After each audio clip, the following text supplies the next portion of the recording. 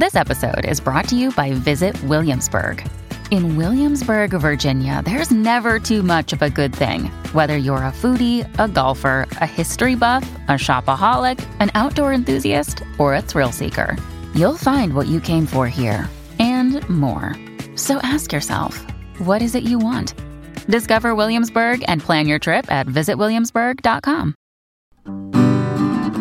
Good day, and welcome to Michigan News from MLive. This is Jens Carlson with your headlines for Monday, March 18th, 2019. Today, more Flint water crisis documents get sent to Washington, a presidential hopeful targets Michigan, and spring is Wednesday and we've got the forecast to match it. The state of Michigan has started to turn over Flint water crisis documents that a Congressional Oversight Committee has said it couldn't get from former Governor Rick Snyder. Snyder was asked for the same records while he was completing his last term as governor in a December letter from U.S. Representative Elijah Cummings. The chairman of the House Committee on Oversight and Government Reform repeatedly has questioned whether the former governor was truthful when he testified before the committee in March 2016. Cummings, a Democrat from Maryland, also has questioned whether the state fully complied with requests for information from the committee.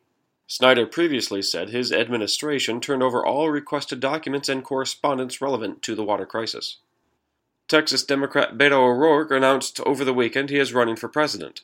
On Monday, he was in Michigan visiting a union carpenters training center in Ferndale. He spoke on the need for strong unions and rebuilding the middle class. Visiting Michigan on the second day of his 2020 presidential campaign was no mistake. The state is now a battleground for Democrats, as Michigan voters chose Republican Donald Trump for president in 2016. O'Rourke, a former U.S. representative from El Paso, Texas, rose to the national political spotlight last year during his campaign against Republican Ted Cruz for a U.S. Senate seat. And finally, MLive chief meteorologist Mark Torregrossa has some pleasing weather updates for us as we kick off the week. Spring officially starts Wednesday, and lo and behold, we will start seeing a warming trend that day, and it should continue through the weekend. Most of the lower peninsula will see high temperatures in the 50s this weekend, and as for precipitation, we might see some rain Wednesday, but otherwise the forecast looks fairly dry.